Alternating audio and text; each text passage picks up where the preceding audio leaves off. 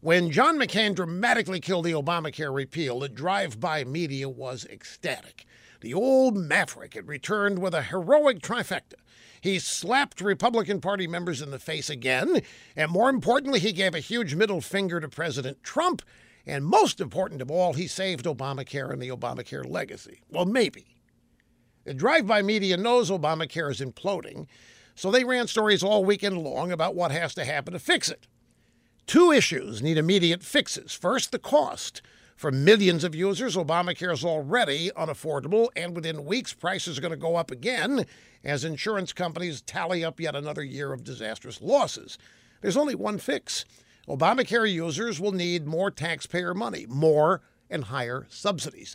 The second problem that has to be addressed, despite all the hype about how popular Obamacare has become, in many areas it isn't even available. Insurance companies have pulled out. Users can't afford it, neither can they. There's only one fix for that, too, more taxpayer money to subsidize the insurance companies so that they will provide coverage. So after lacking courage to repeal Obamacare, we're about to find out which Republicans can't wait to play ball with Democrats to fix it. Hold on to your wallets, folks. As always, the fix is your back pocket.